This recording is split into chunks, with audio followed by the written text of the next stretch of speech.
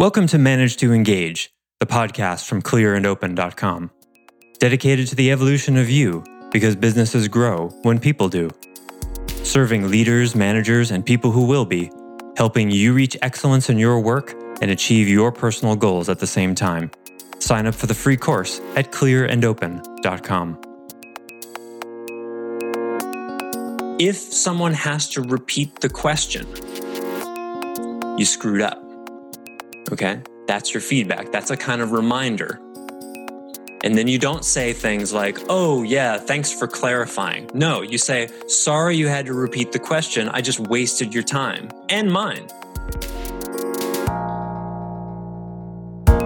Hi, it's Joseph, and thanks for tuning in to Manage to Engage, the podcast from clearandopen.com. Do you consistently find yourself delaying replies to emails or text?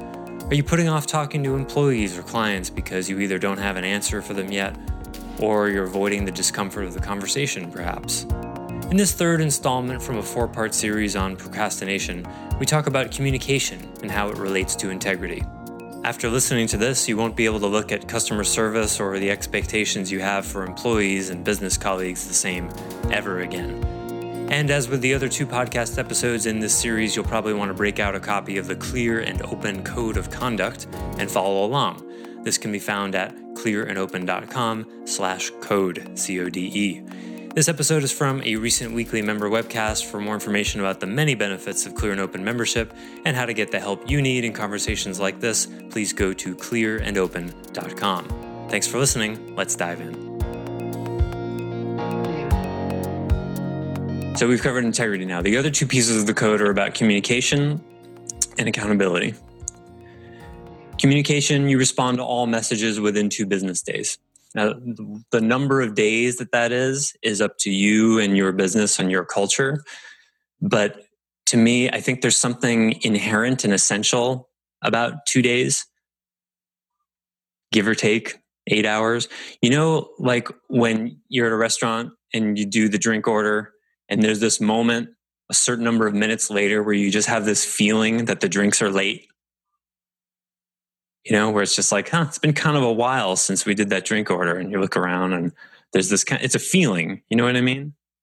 You don't have to look at your watch to get that. So there's an essential feeling. There's a perceptible feeling to that. And to me, when I email someone and I don't hear from them for longer than 2 days, the drinks are late. It's just a relational thing. I'm talking to you, right? It's sort of like if we're talking, there's a length of a pause that you can feel is okay between 2 people talking. Feel that? That pause was a little too long. Right? Starts to get kind of uncomfortable. Now, did anybody have a watch? Oh, that was more than 3.75 seconds. Well, no. You can feel it. It's a relational thing. So we have this essentially already feelable when 2 people are talking. But then it goes into like email, and suddenly people's attention to that goes out the window, and people stop paying attention. Like, for example, when there's an email conversation going on, and then I write some semi-challenging, provocative thoughts or questions, and then magically the email thread just disappears. This happens all the time with the people I work with. Interesting.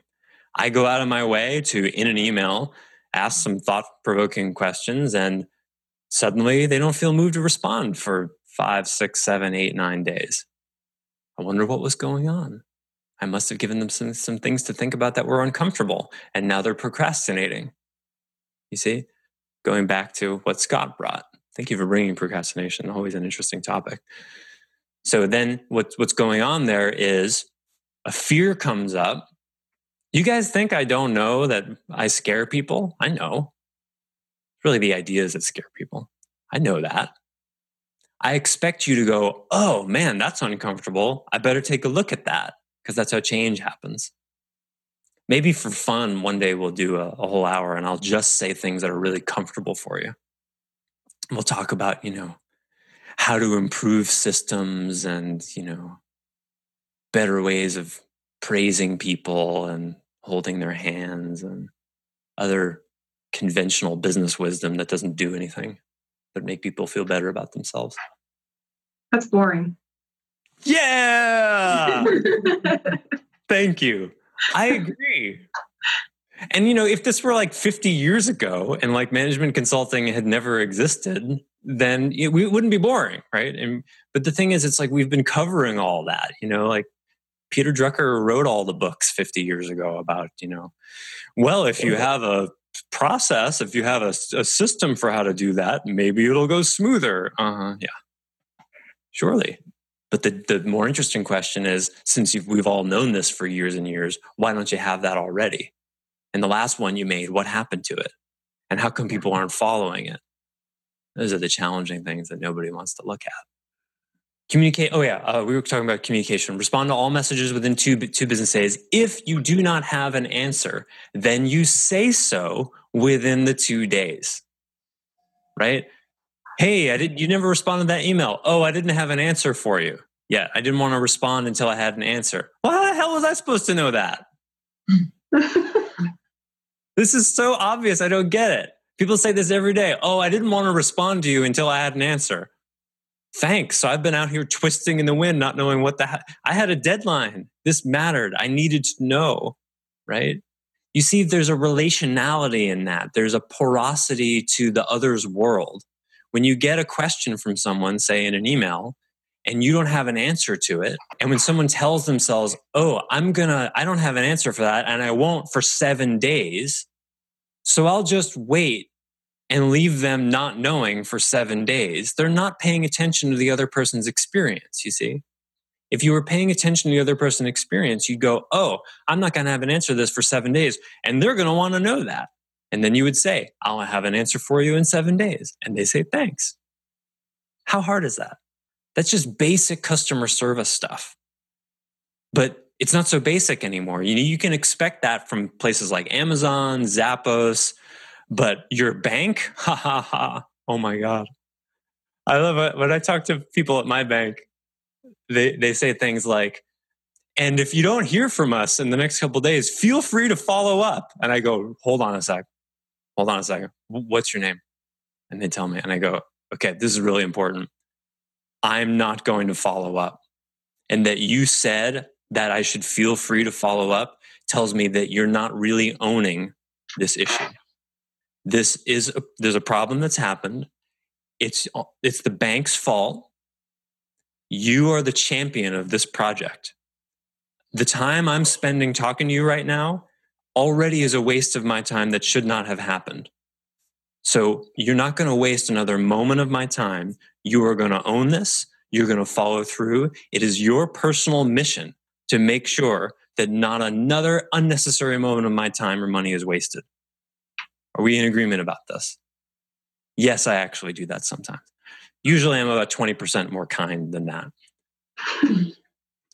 And sometimes they'll push back, and then I need to talk to someone else, because I know from experience that they're not owning it. But sometimes they'll go, oh, okay, I got it. Yeah, I got it. Give me your phone number again. I make sure there's a reaction that tells me that they get what I mean. If they don't get it, then I got to go to someone else. Especially in Hawaii. You guys think it's bad on the mainland? Oh my God. The standards for competence in the Hawaiian Islands are a whole new level of bad in general. So that's where I had to learn this. Related to communication, make sure you respond to all direct questions. That's a really common one. If there's a direct question in an email, before you respond to an email, there's a really simple thing to do. You write your response to the email, then you look back at what the original email was before you hit send, and you ask yourself, have I addressed everything? Usually just looking for the question marks in the email you got is a good way to do that. Then you ask yourself, it just takes 20 seconds. You read what you wrote, your final proof, and then you look at what just got asked of you, and you ask yourself, did I address everything? If someone has to repeat the question, you screwed up. Okay? That's your feedback. That's a kind of reminder.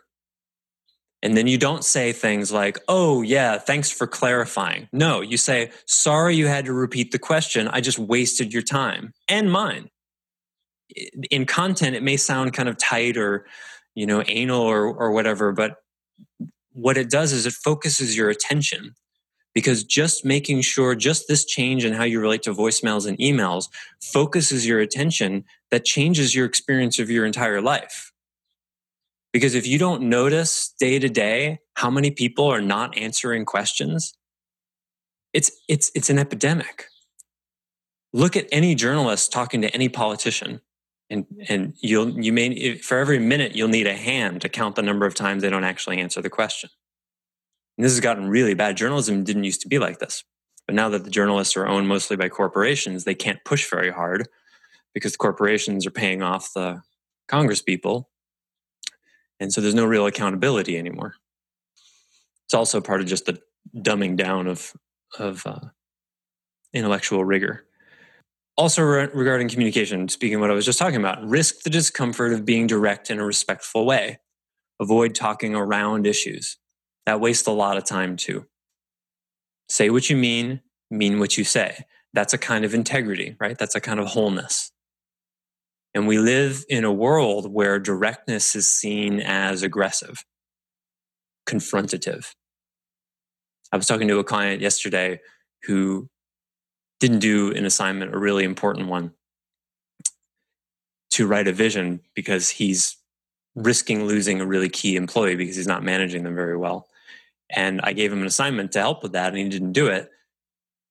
And when he was unapologetic and dismissive of it, I said, what is your relationship to the fact that you haven't done this assignment? And he's like, what do you mean? I go, well, does it matter to you that you haven't done this assignment? He's like, I don't know, maybe a little.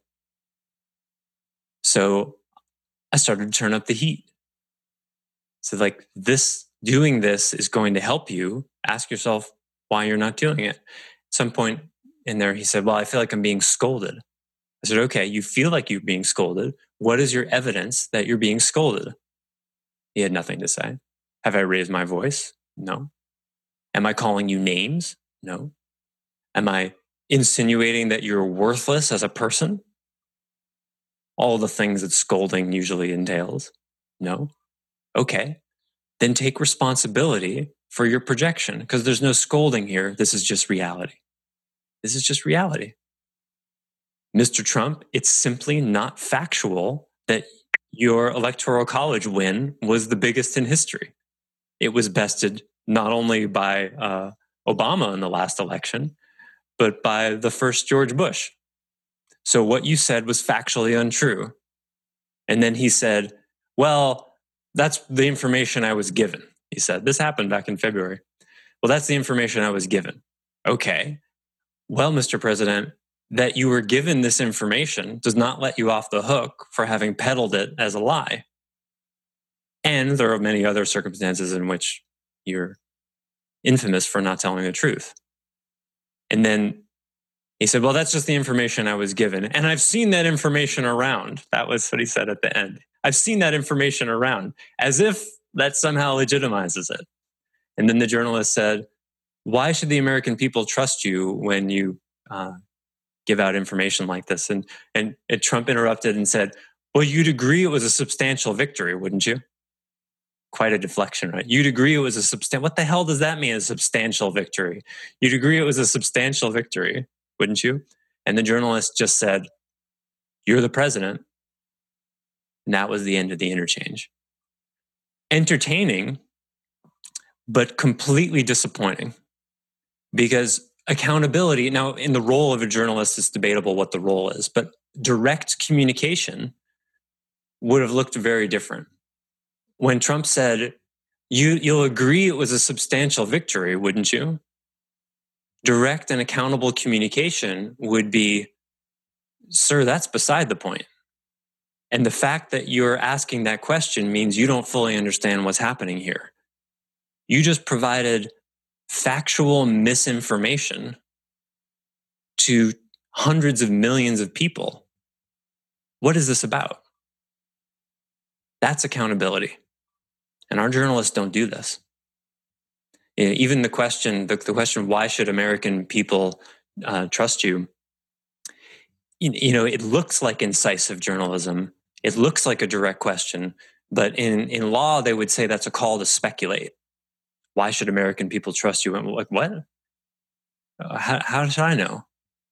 You see how it's not really a direct question? Why should American people trust you when you've said such and such? That's not the issue. The issue is, why did you just lie?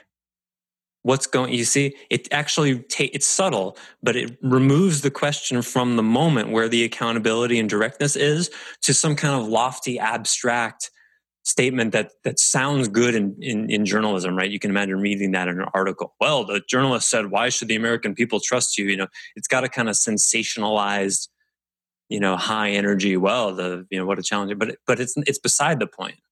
The question is, where did you get this information? Did you just make it up on the spot? And why are you, even after I told you it wasn't true, still defending it as if you saw it around somewhere? What other information do you see around and then decide that it's true? And every politician, well, not everyone, but most of them do this. And you see how there's no accountability for it? So I say all this not just to get myself in trouble talking about politics in a business context, though I seem to enjoy doing that.